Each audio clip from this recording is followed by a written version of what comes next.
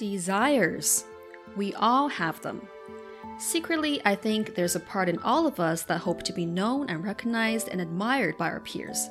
And there's nothing wrong with that, except when it leads to problems and a lot of unhappiness. When we find ourselves chasing endlessly after things like status, or maybe wealth and material goods, that's when the problem happens. And you see people who are multi-billionaires and yet who are still driven individuals.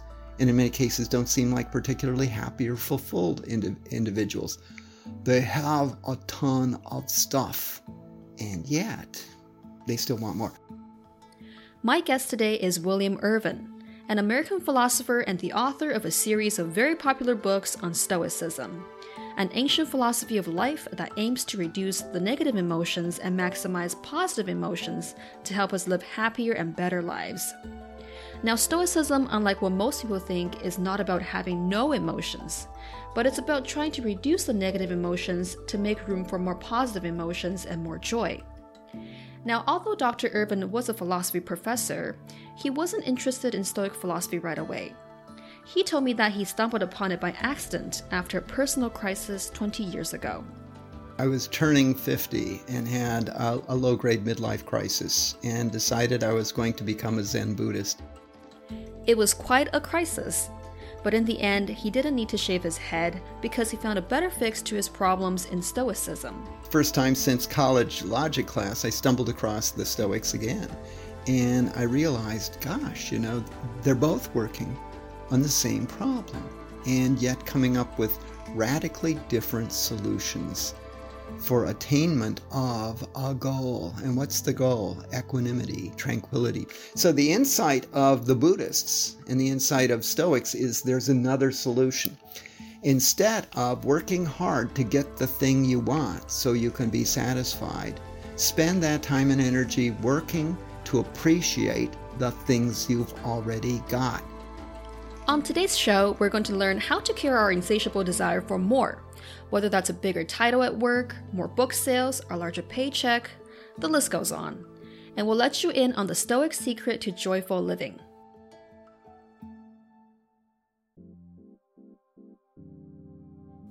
Hi everyone, it's your host Cece here. You're listening to Wiser Living, a podcast whose goal is to help you live your best life by providing you with ideas and tools from some of the wisest people in the world. Now, if you haven't already, go to my website, cc-wang.com, that's sissi-wang.com, to check out past episodes I've put together on various topics to help you navigate through your current life challenge. Be sure to also follow Wiser Living Podcast on Instagram and Facebook to get notified to new episodes and to stay in touch with us. Alright, today I've got one of the wisest people I've ever met teaching us strategies on how to stop chasing after the next best thing, tame our endless desires, and attain a more joyful life. Let's admit it, most of us are slaves to our desires and spend too much time and energy chasing after things which make us absolutely miserable and unable to enjoy the present.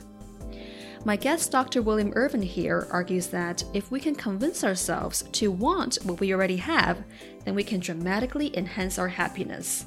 He's the author of the best-selling book, A Guide to the Good Life, The Ancient Art of Stoic Joy, and a teacher on American philosopher and podcast host Sam Harris's popular app, Waking Up. Now, I've never studied philosophy or read any philosophy books. To be honest, I'm a little bit intimidated by them. But I have thoroughly enjoyed Dr. Irvine's books, A Guide to the Good Life and On Desire, which are geared toward a general audience. So don't worry, you'll be able to get the concepts right away. It's well written, easy to get, and incredibly insightful and helpful.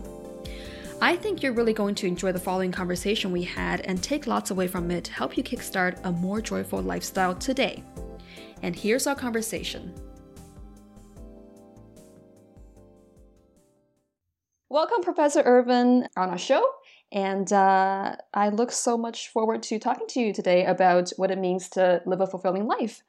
So how are you doing today?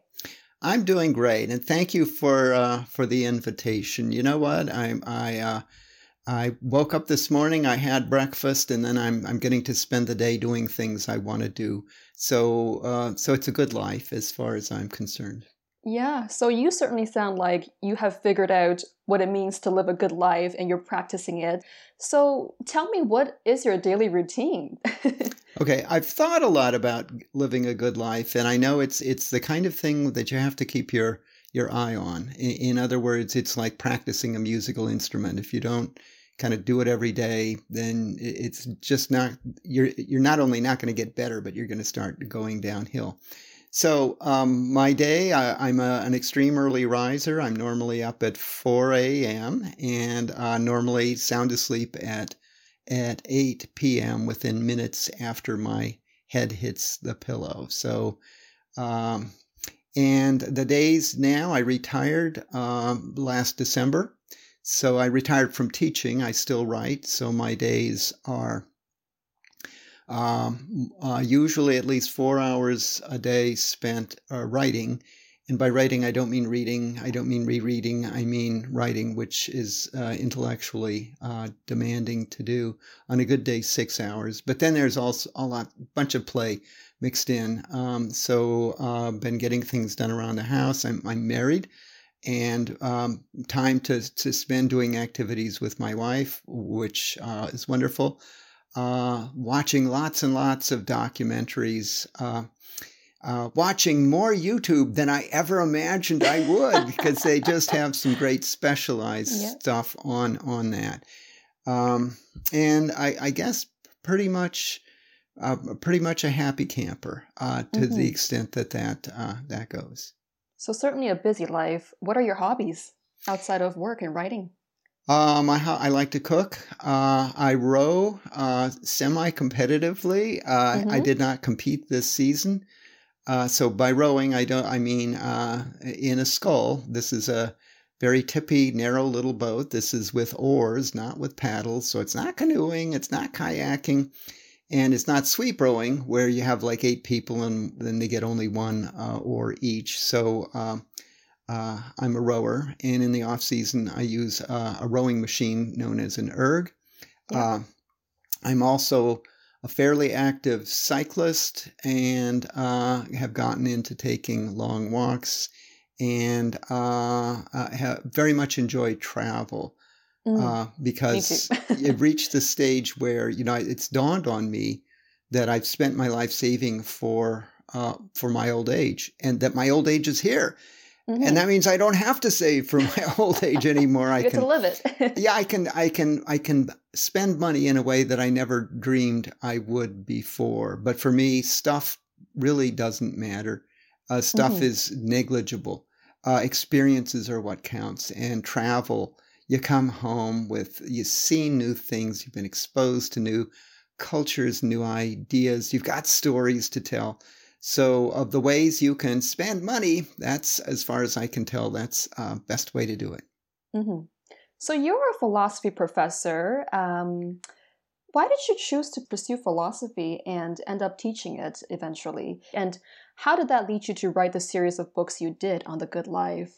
I got into, I didn't even know philosophy existed until my senior year in high school, when I simultaneously discovered Bertrand Russell because of a documentary about him on PBS, American public television, and I read Henry David Thoreau's Walden Pond, or Walden as he called it, and thought, okay, this is really neat stuff, and in particular Thoreau, and so he's talking about how to live a good life, and I want to live a good life, and then I thought, so that's what I'll do. I'll go away to college, and I'll take philosophy, although I didn't initially declare, first you take all of your general courses that you can take.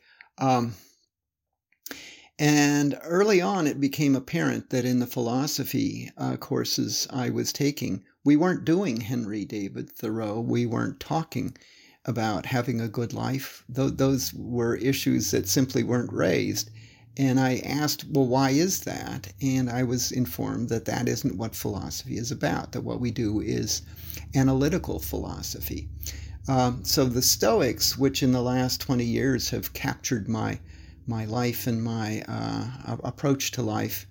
I did encounter them in college, but I encountered them in a logic class, not in a philosophy class, because they were the inventors of propositional logic, which is the kind that computers use, the logic of and, or, if, then, and so on. So they were the first century AD masters of propositional logic. And if you wanted to stretch it a bit, you could say they invented the computer. But that like I say, that would be a bit of a stretch. So I was disappointed that that's what I would be doing if I went on in philosophy. But nevertheless, thought it sounded like a fun game, because you got to debate the other students. Seemed like if you could get a job doing it, it would be a good thing to do. But I was also interested in physics, and because I was interested in physics, I was interested in math. The physics part, it becomes harder and harder the further you get into it. And so maybe my junior year, I decided I would drop the physics. So I had a double major going for a while in physics and philosophy. So dropped the physics part, and then thought, because I'd been told this would be in the mid-1970s, that it was extremely difficult to get a job in philosophy. Still is. It's just been this difficult market for half a century now. And then decided, okay, so what I'm going to do is I'm going to get rid of the physics major, but then replace it with a math major, a major in math and philosophy, so that I could, if the philosophy thing fell through, I could sell myself as a math major. Because if you go up to an employer and say, well, I'm a philosophy major, that they think, is he going to be sitting around all day wondering whether his hand is a human hand? Is he going to be asking how high is up? Is he going to be doing that? Because we don't need that. But I could hide it behind the math major. He's a math major, so he must know how to think. So I ended up with a double major. Got into a good graduate school, UCLA, in philosophy. So decided to pursue the philosophy PhD. Came out 1980, got a few one-year jobs, where you're just visiting somebody else's away doing something, and so you take over them. Came within inches of dropping out of philosophy, but then found a job at Wright State University in Dayton, Ohio, and that's where I spent the next 38 and a half years.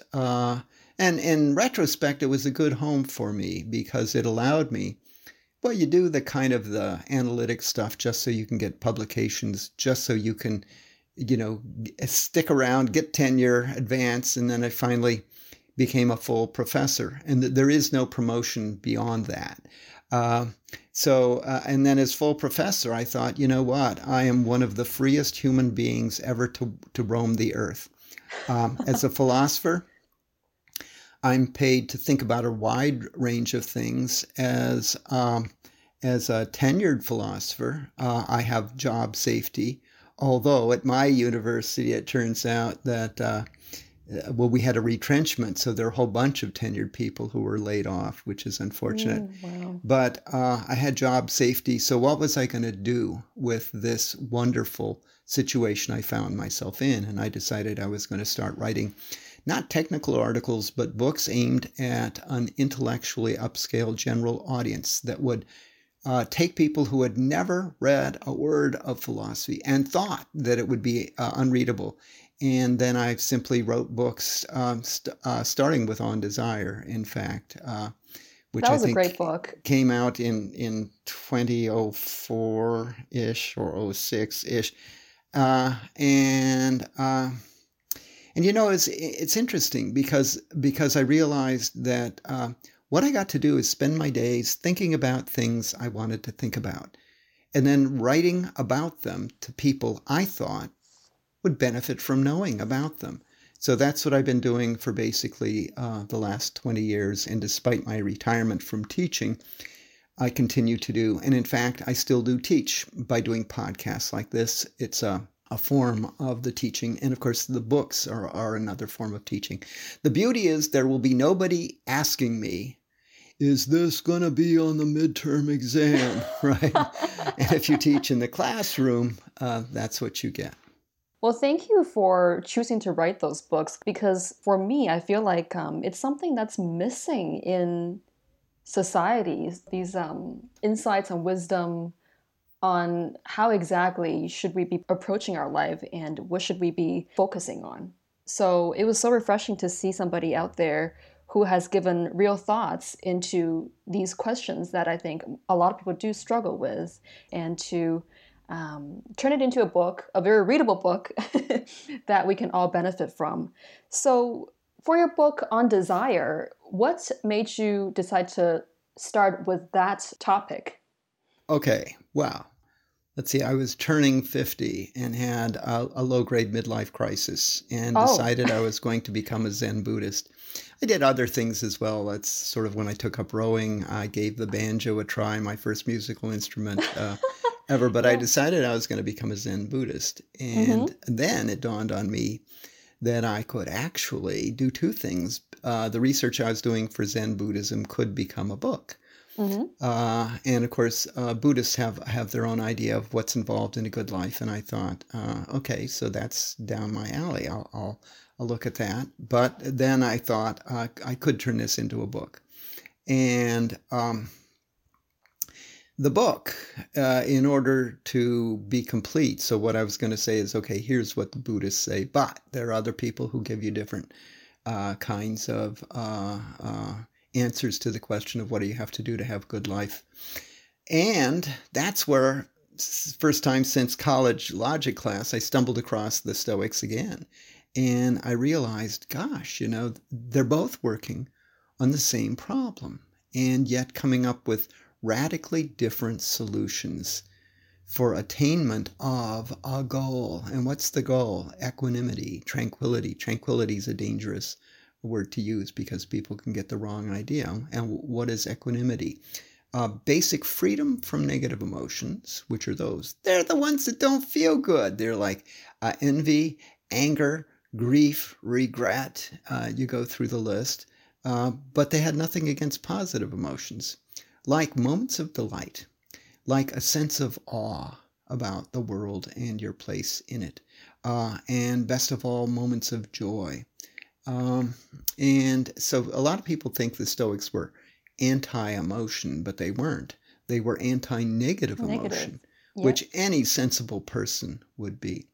And the other thing I did in the book on desire is I looked into evolutionary psychology and then realized, people have these desires. Where do they come from?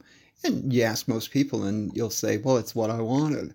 I thought about it and then I decided I wanted, and then this new car, or this new cell phone, or whatever. And the interesting thing is, if you watch yourself, you realize that you don't choose your desires, they choose you.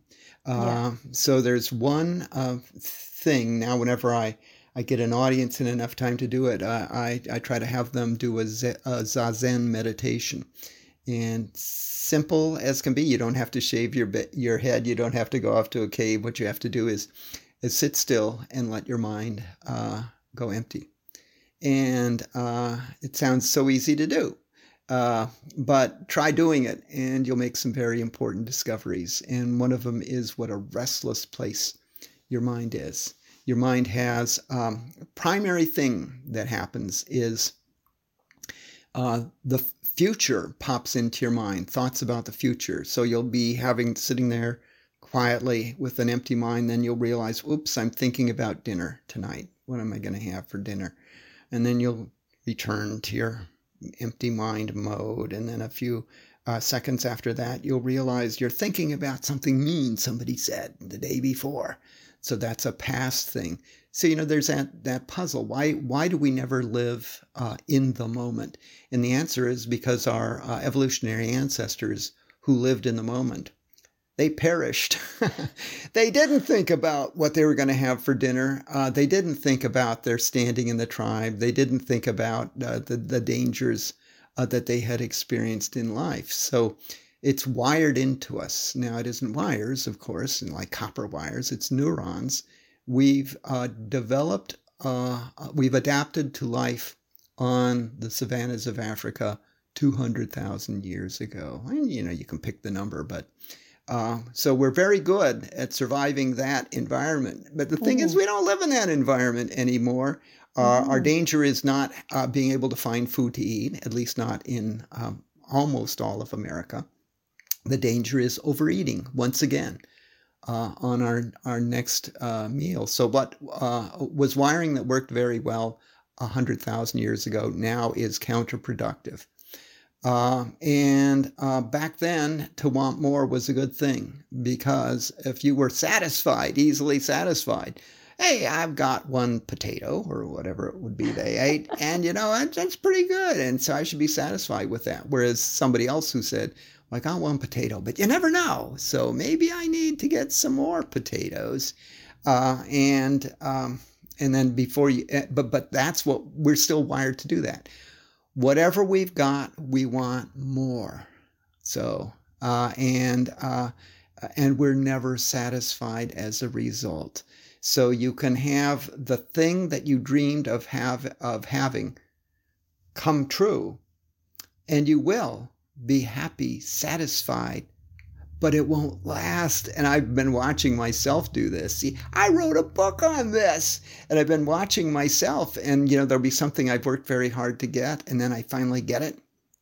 And then I watch, I can almost start a stopwatch, right? To count the time. How long does the effect last? The joy, It's a matter euphoria. of minutes. So let me tell you a quick story. Well, it can vary. It can vary from time to time. I know when I got my first book published, I was just, walking on air for 2 days. Yeah. It was such a good thing. So recently, now this is going to sound like a boast, and it probably is, but I'm gonna go anyway. So if you sell books and they're sold on Amazon, you can look at their rank and you can see where they are, and the lower the rank number, the better. So 1 meant that you're the number 1 best-selling book on Amazon. So I did a podcast interview, and it sold a whole bunch of books. And so I'm watching its Amazon ranking, and it's falling. It's 10,000. Well, that's pretty kind of good. 5,000. Gee, 2,000. Whoa, 1,000. Whoa, 500. Oh, wow. I've never been this low. Remember, low equals good. Yep. Then I got to 100, and it would have been the wildest thing, unimaginable success. And then I checked again the next hour, and it had started going up again. So what happened? So during that hour, when they refreshed their own internal thing, that was as good as it got. And my very first thought was, man, it would have been nice to break into double digits and hit 99. That's crazy. That's crazy. Mm-hmm. And now when I do that, it's not only disappointing, but it's also maddening, because I should know better. And yet there you go. Like, we always want to do better than whatever achievement we've just made. Yeah. And it just sets the new platform for how we envision things. And it's true with the car you drive, the phone you own, the house you own, if you own a house, your current partner, you always think at first it's like, it's the man or woman of my dreams. This is great. And that lasts for a while. And then you start thinking, I wonder if I could do better than this. So that insatiability, and that means you're living in a steady state of dissatisfaction, broken by moments of satisfaction. And the Stoics realized that. The Buddhists actually reached the same conclusion. So there have been a number of philosophical schools in the past that realize that. But guess what? Average people, they just don't see that. They think, I've got a desire, so what am I going to be? I'm going to be unhappy until that's fulfilled. And then I will live happily ever after. And if they only looked around them, they'd realize it doesn't work that way. Mm-hmm. But even knowing this, it's hard to stop wanting things, don't you find? I mean, you've been practicing Stoicism for a while now. How do you deal with your desires now? I'm suspicious of them. I don't embrace them. The fact that I find a desire within me anymore, it's just, how'd that get there? It's Okay. it's like, if you find a bunch of leaves in your garage, how'd they get there? I must have left the garage door open, or that Uh-huh. wouldn't have happened. So I'm much more control Mm-hmm. of my desires. Well, and also with the process of aging. The background engines of desire have slowed down, thank God, because uh, I know as a young person, you are just a desire engine. You have all these things you want. And then as you go on in life and then you realize, the things that I wanted to accomplish, I kind of pretty much have. I've had a very successful long-term relationship with another person. I have kids, which was something I wanted to have. Do I have stuff? I got enough stuff. Now, the point is, let's see if I can get rid of a bunch of this stuff. And so in that sense, it's gotten easier. I was very good at lockdown. Remember lockdown 2 years Yeah, ago? yeah. Okay. I was very good at lockdown. What did it Uh-huh. mean? It meant that I had to sit here in my office and spend lots of time because there couldn't go out, couldn't do things on the outside. Meant I couldn't go to restaurants. I had to cook for myself. Well, I like to cook, and I like simple meals. So it kind of worked. Whereas I sense, just from what I read, a lot of other people found it brutally punishing that they couldn't do all these things that they wanted to do. But with me, it was sort of like, I'm fine doing them, but I'm okay not doing them as well. Wow, that's probably an indication that you're a real Stoic. I've made progress, Yeah, but yeah. it's a practice, and it's like music. Mm-hmm. What do you have to do? You have to practice, practice, practice. Do Mm-hmm. you ever get there? No. You never make it there. And if you think you have, then you need some work. You still need some work, and you backslide. You get really good, and then you get distracted, and then you realize you're behaving foolishly again. Mm-hmm. So tell me a little bit more about what does it mean to adopt a Stoic philosophy in life? Okay, Stoics, as we said, they're not opposed to emotion. They're opposed to Mm-hmm. negative emotions. In fact, the ancient Stoics had a reputation for being an unusually cheerful bunch of people, which is shocking. No, they're just supposed to stand there and be glum, aren't they? Well, no, they were against negative emotions. They embraced positive emotions. And the other important thing to realize about the Stoics is, yes, they were philosophers, but they were the predominant psychologists of the first century Mm. AD. These are the Roman Stoics. And so they came up with all of these really great psychological insights about how, the key thing is instead of just always forming this endless chain of desires, in which case you're on this hedonic treadmill, Mm-hmm. right? You work as hard as you can to fulfill a desire, and then what do? Start taking it for granted, and you're back on the treadmill, trying to find the next desire. So they said that, and I call this the gap theory of happiness. Okay, why are people unhappy? Because what they have, it does not match what they want. Now, if this were visual at this point, I would hold up my hand. So my left hand's low, my right hand's high. My left hand is what I have. My right hand is what I don't yet have but want. Okay, so most people do the obvious solution. What do? They work really hard so they get what they want. So the left hand rises to the level of the right hand. And then they think, I will be happy. I will be satisfied. And it's true. They are for a while. But then the gap opens up again. Only, of course, this time the right hand is even higher. It's a bigger gap than it previously was. So what do? Same procedure. Work hard to get what they found themselves wanting. and it just never ends. There is no natural end to it. And you see people who are multi-billionaires and yet who are still driven individuals, and in many cases don't seem like particularly happy or fulfilled individuals. They have a ton of stuff, and yet they still want more. So the insight of the Buddhists and the insight of Stoics is there's another solution. Instead of working hard to get the thing you want so you can be satisfied, spend that time and energy working to appreciate the things you've already got. It's easier to do. Number one, you've already got them, okay?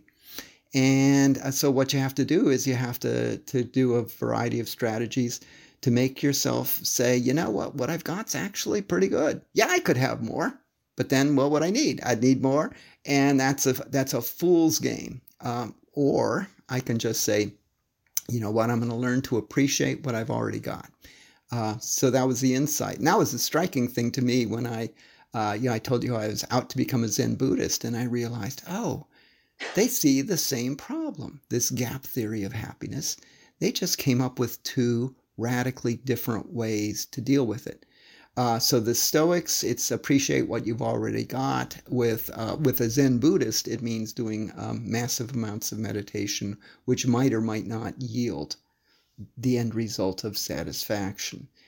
So for me, Stoicism just had a really low price of admission. You could test drive it, right? So you can use their strategies and you'll know in a matter of days whether they're making a difference in your life or not. Zen Buddhist, if you go to a Zen master, he might say, give it a few years or maybe even decades. You might have your moment of enlightenment. Maybe not though, but you keep trying. So of the two, it just seemed easier way to go. So I took the Stoic path. How do we learn to appreciate what we do have? The Stoics were very practical-minded individuals. They came up with specific psychological strategies you could use for how to stay satisfied, how to become and then remain satisfied with things that you already had. One of those is what I call negative visualization. So what you do is you spend time, you make a point of periodically imagining that something that you have has disappeared from your life. And that's easy to do. It's a kind of meditation-like, but it takes a minute max, right? So it's not sort of like, okay, I want you to sit and contemplate for a half hour. No. And you can do it in even less time than that. So first of all, you think about something you've got in your life, and there's just a variety of things you can pick. It can be your job. It can be your home. It can be your relationships. It can be your health. It can be your eyesight. It can be your ability to smell things, and there's a really long list. In my case, one of the things I've been thinking about lately is how lucky I am to have been born with English as my first language. It means I can travel large parts of the world and walk up to people. I know it's just a terrible, crass thing to do, but walk up to people and just ask in English. And it's astonishing how many people are able to answer.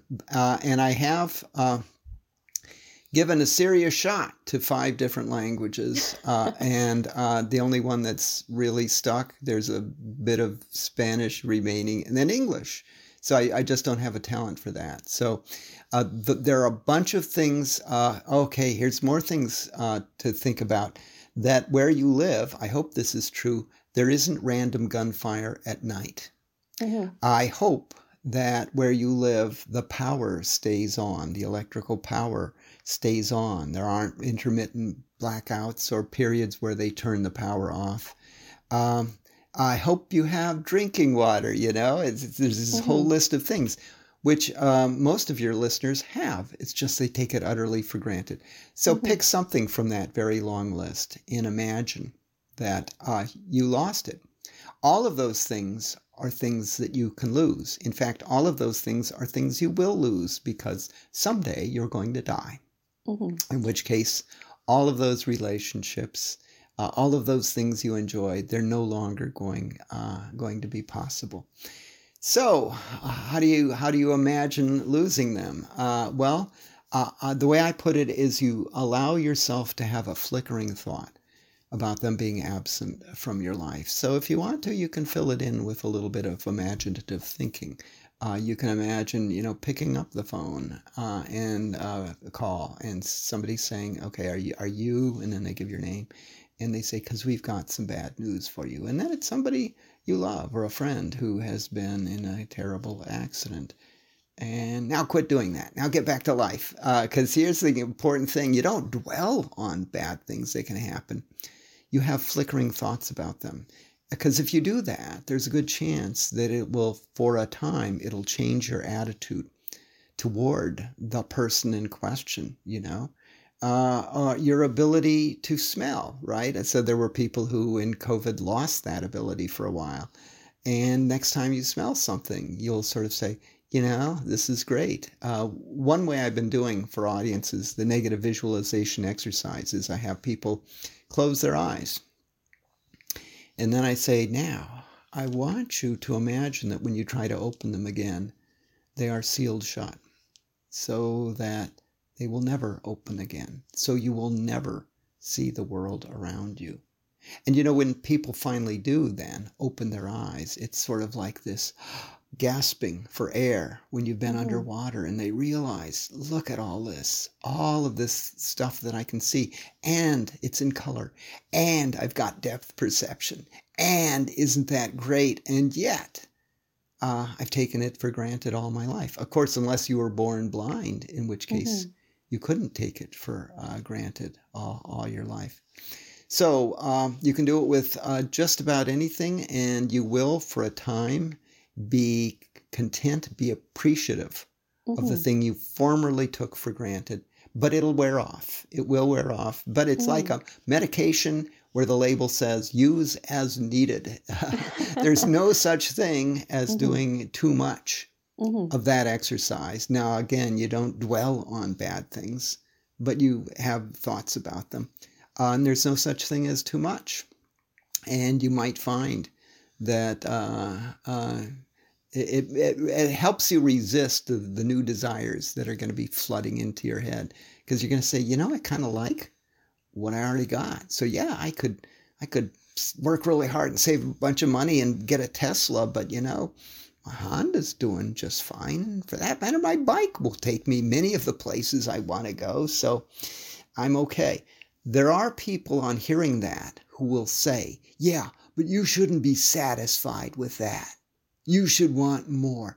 That's crazy talk, because what they're saying is you should go out of your way to become dissatisfied when a life of satisfaction is in your grasp, if only you will change the way you're thinking. Yeah. A lot of it, when I read your book, comes down to controlling our thoughts, essentially. You can't control them, but you can get greater control over them. I mean, I know they're called intrusive thoughts. Yeah. I have lots of them if I'm awake at 2 a.m. because I want nothing better than to fall back asleep. And it's stupid stuff. It's the most stupid stuff, but it just intrudes into my mind. So you can't control it, but you can certainly do things that will lessen it. Meditation is one thing, and so you do what you can. You do what you can. So as with anything else in life, it really is something that you need to practice to really gain the benefits. Yes, you need to. But negative visualization, and again, what did it do? It took me 3 minutes to tell you what it is. So it isn't sort of like you're going to have to spend a month in a monastery and you will emerge knowing this precious technique. No, I've just explained it. And then it's a question of you test driving it. Give it a try and see if it makes a difference. I now do it almost habitually. It's interesting. So I'm that far along, because I'll be walking outside. Well, we're in November now, but we had one of my favorite annual events, and that is blue sky on an October day. because all the trees have their color, and you get to see it against the blue sky, and I will just stand there looking and be astonished. Isn't that just amazing? Yeah, while the people walking with me are checking their cell phones and doing other things, whereas I've kind of raised my own level of satisfaction and happiness that comes with it through that simple technique. But are there times when the intrusive thoughts that are, unhelpful, leads you to negative thinking, just gets too much that you can't do anything to counteract against it? In the short run, yes, there are. To answer your question, yes, there are. There are intrusive thoughts that are routine visitors, and again, when I'm up at 2 in the morning, they just come back and they say, "Oh, he's awake. Let's drop in for a visit."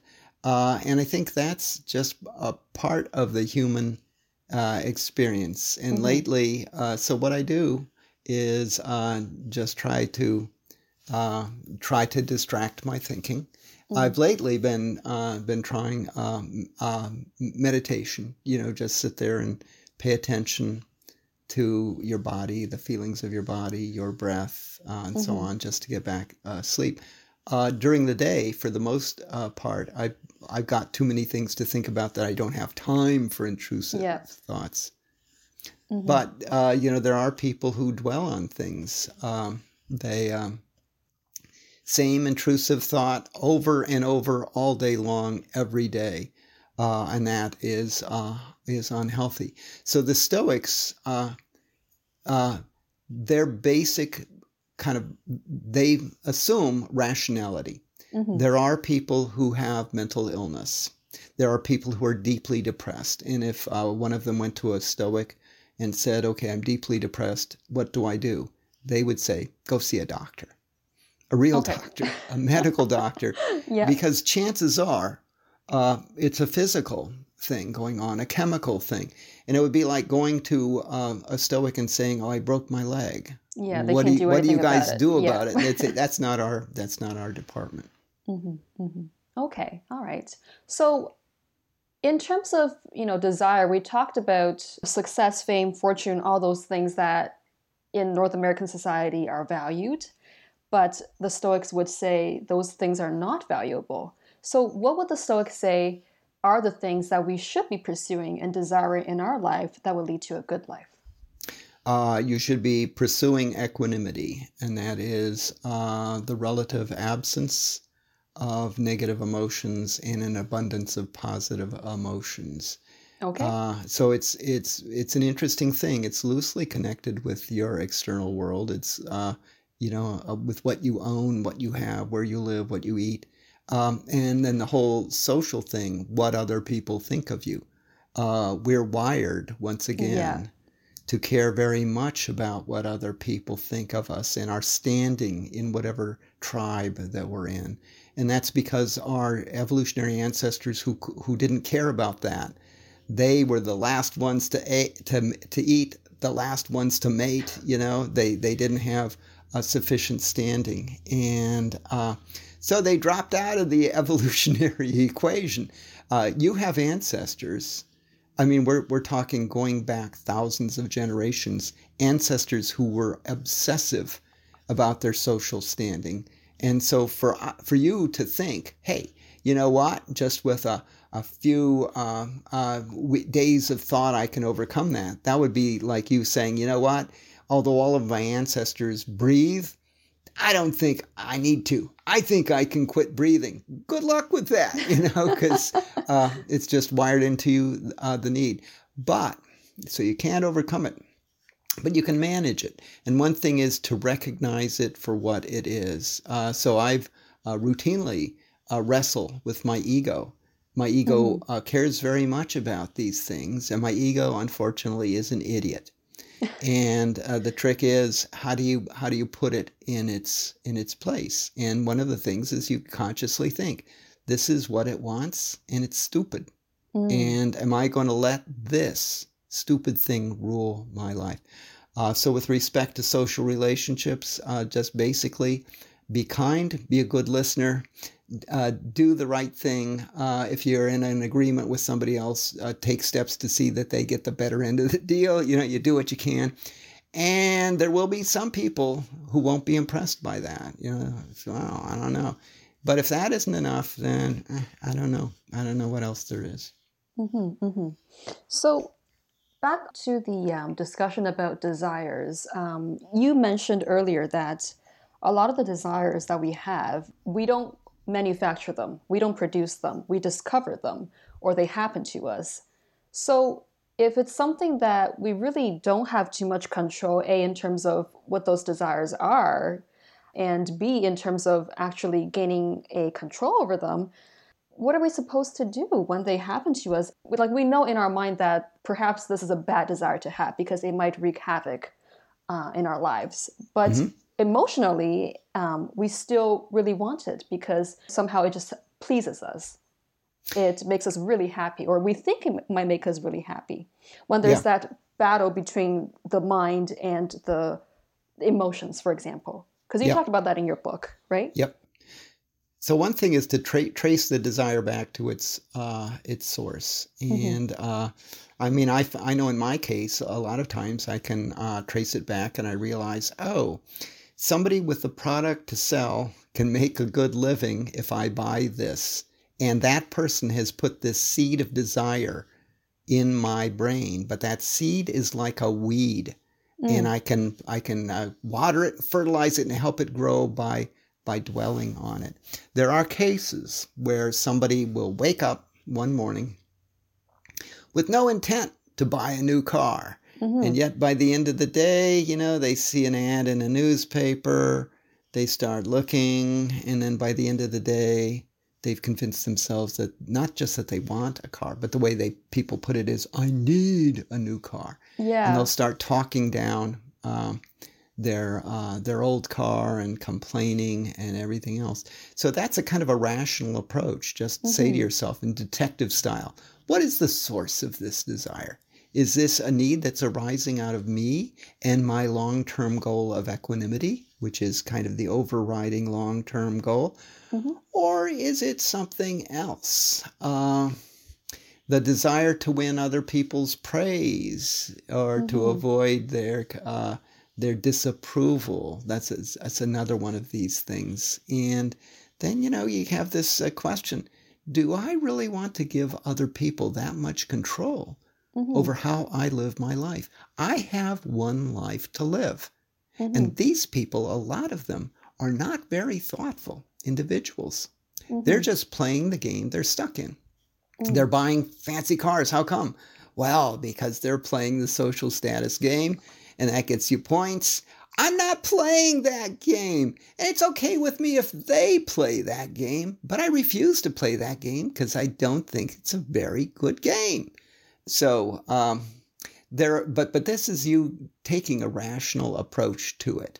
And now, I don't go around mocking people for what they want. But I know that if I want to impress them, I'm just doing it wrong, way wrong. And that's okay, because that's a small price to pay to be able to live the life that I want to live and the life that I think in the long run is going to give me the best level of satisfaction. What if it's something more irrational? The example that you gave, like you said, you can trace it back to, this is what's really happening that's driving me to have this desire. But what if it's something really irrational that you really can't justify to other people, but it just, to you, it feels like you have to have it? That's not a desire, then that's an obsession, which is in a different category. I'm using the words, so I'm distinguishing between those two. And it's a sign that your mind has completely capitulated to your heart and your gut. They have won. They have won the day. What do you do? And, they don't fight fair either, because what they'll do, it's like a classic example is falling in love, right? It just makes no sense at all. No. And you don't get to choose who, it happens with. But that's dangerous, right? What if it's somebody that's really bad for you, for example? Yep. For example, then what do you do, right? Yeah, it's really really tough, and of course you're wired to pick out your partner for all the wrong reasons, right? Well, he's tall. Okay, what? Oh, and the blue eyes. Well, of things that matter. So you do your best given the situation. So I have fallen in love, and it has been enormously rewarding and beneficial to me, my growth as a human being. Mm-hmm. And yet I look around me and I see all of the people who are scarred, horribly scarred because of their choice. So it's partly luck. Maybe there's an element of skill there of saying, you know what, besides the package, I got to look at what's inside the package. Are there basic traits? Is this a kind person? Is this a trustworthy person? Is this a loyal person? Is this a person that I have shared interests with? Is this a person I can play with? I now think the play element is really, really important.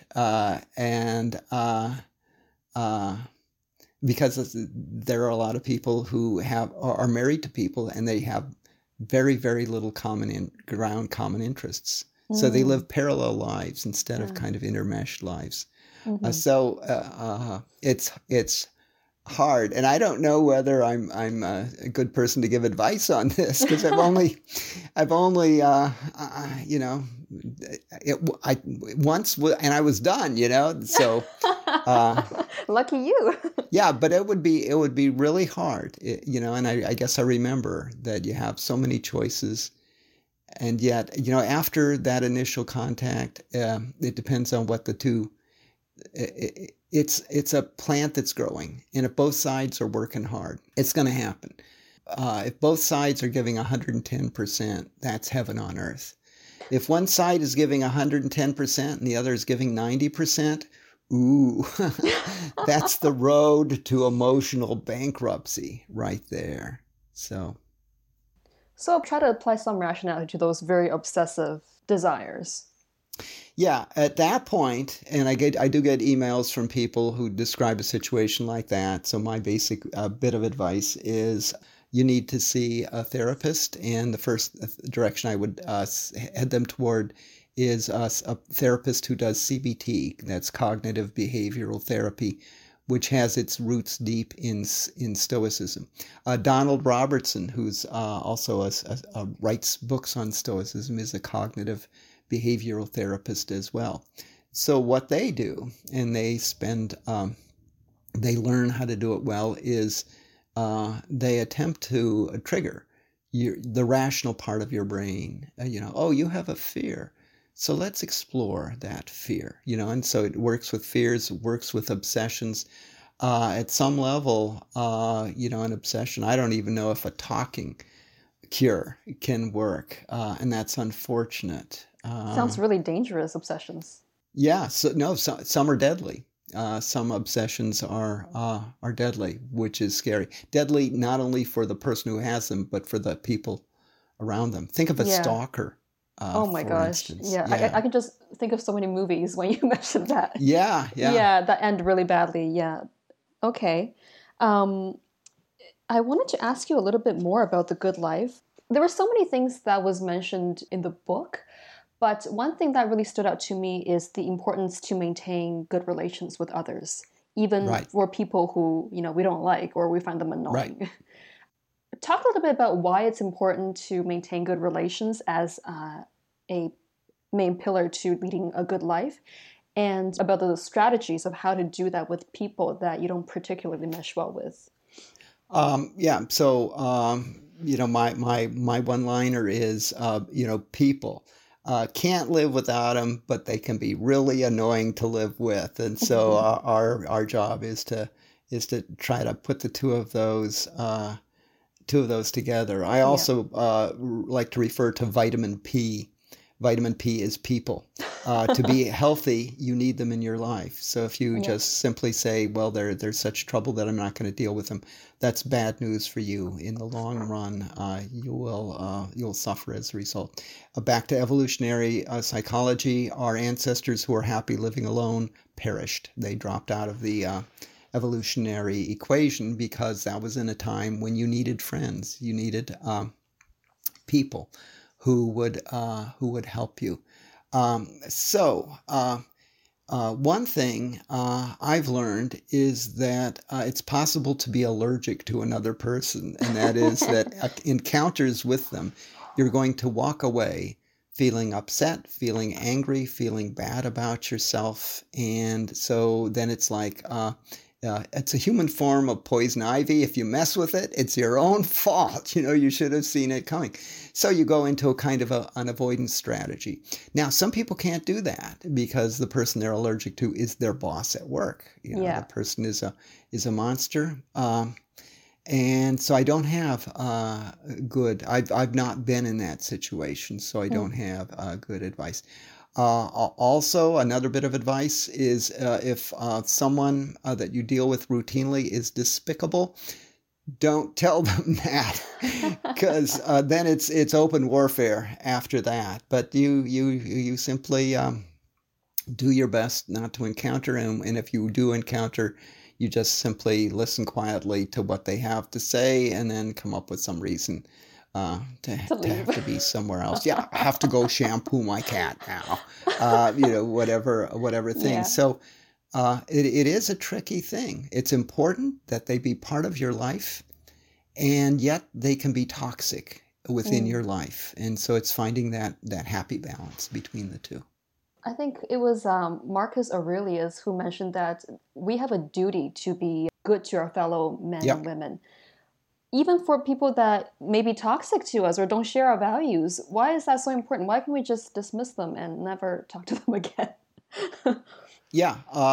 Because some people you can't help with what you've got. The circumstance, the whole notion of social duty, and I believe as a Stoic, I've got a social duty. But if you actually read the Stoics, you just find it popping out of nowhere. And Marcus Aurelius, in particular, of I've got a duty to help all these other people who are living really terrible lives because they are operating under a number of misconceptions. So, I can help them. So let me help them. And as a Stoic, I don't lecture. I don't force my books on people. But if I get a chance to get in a little bit of Stoic advice, I just, in the subtlest possible way, I do. Somebody will say, I got this situation, blah, blah, blah. There's part of it you can't control.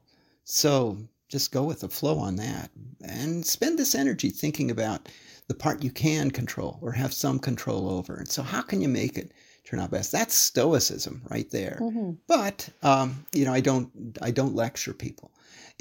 People stop talking to you.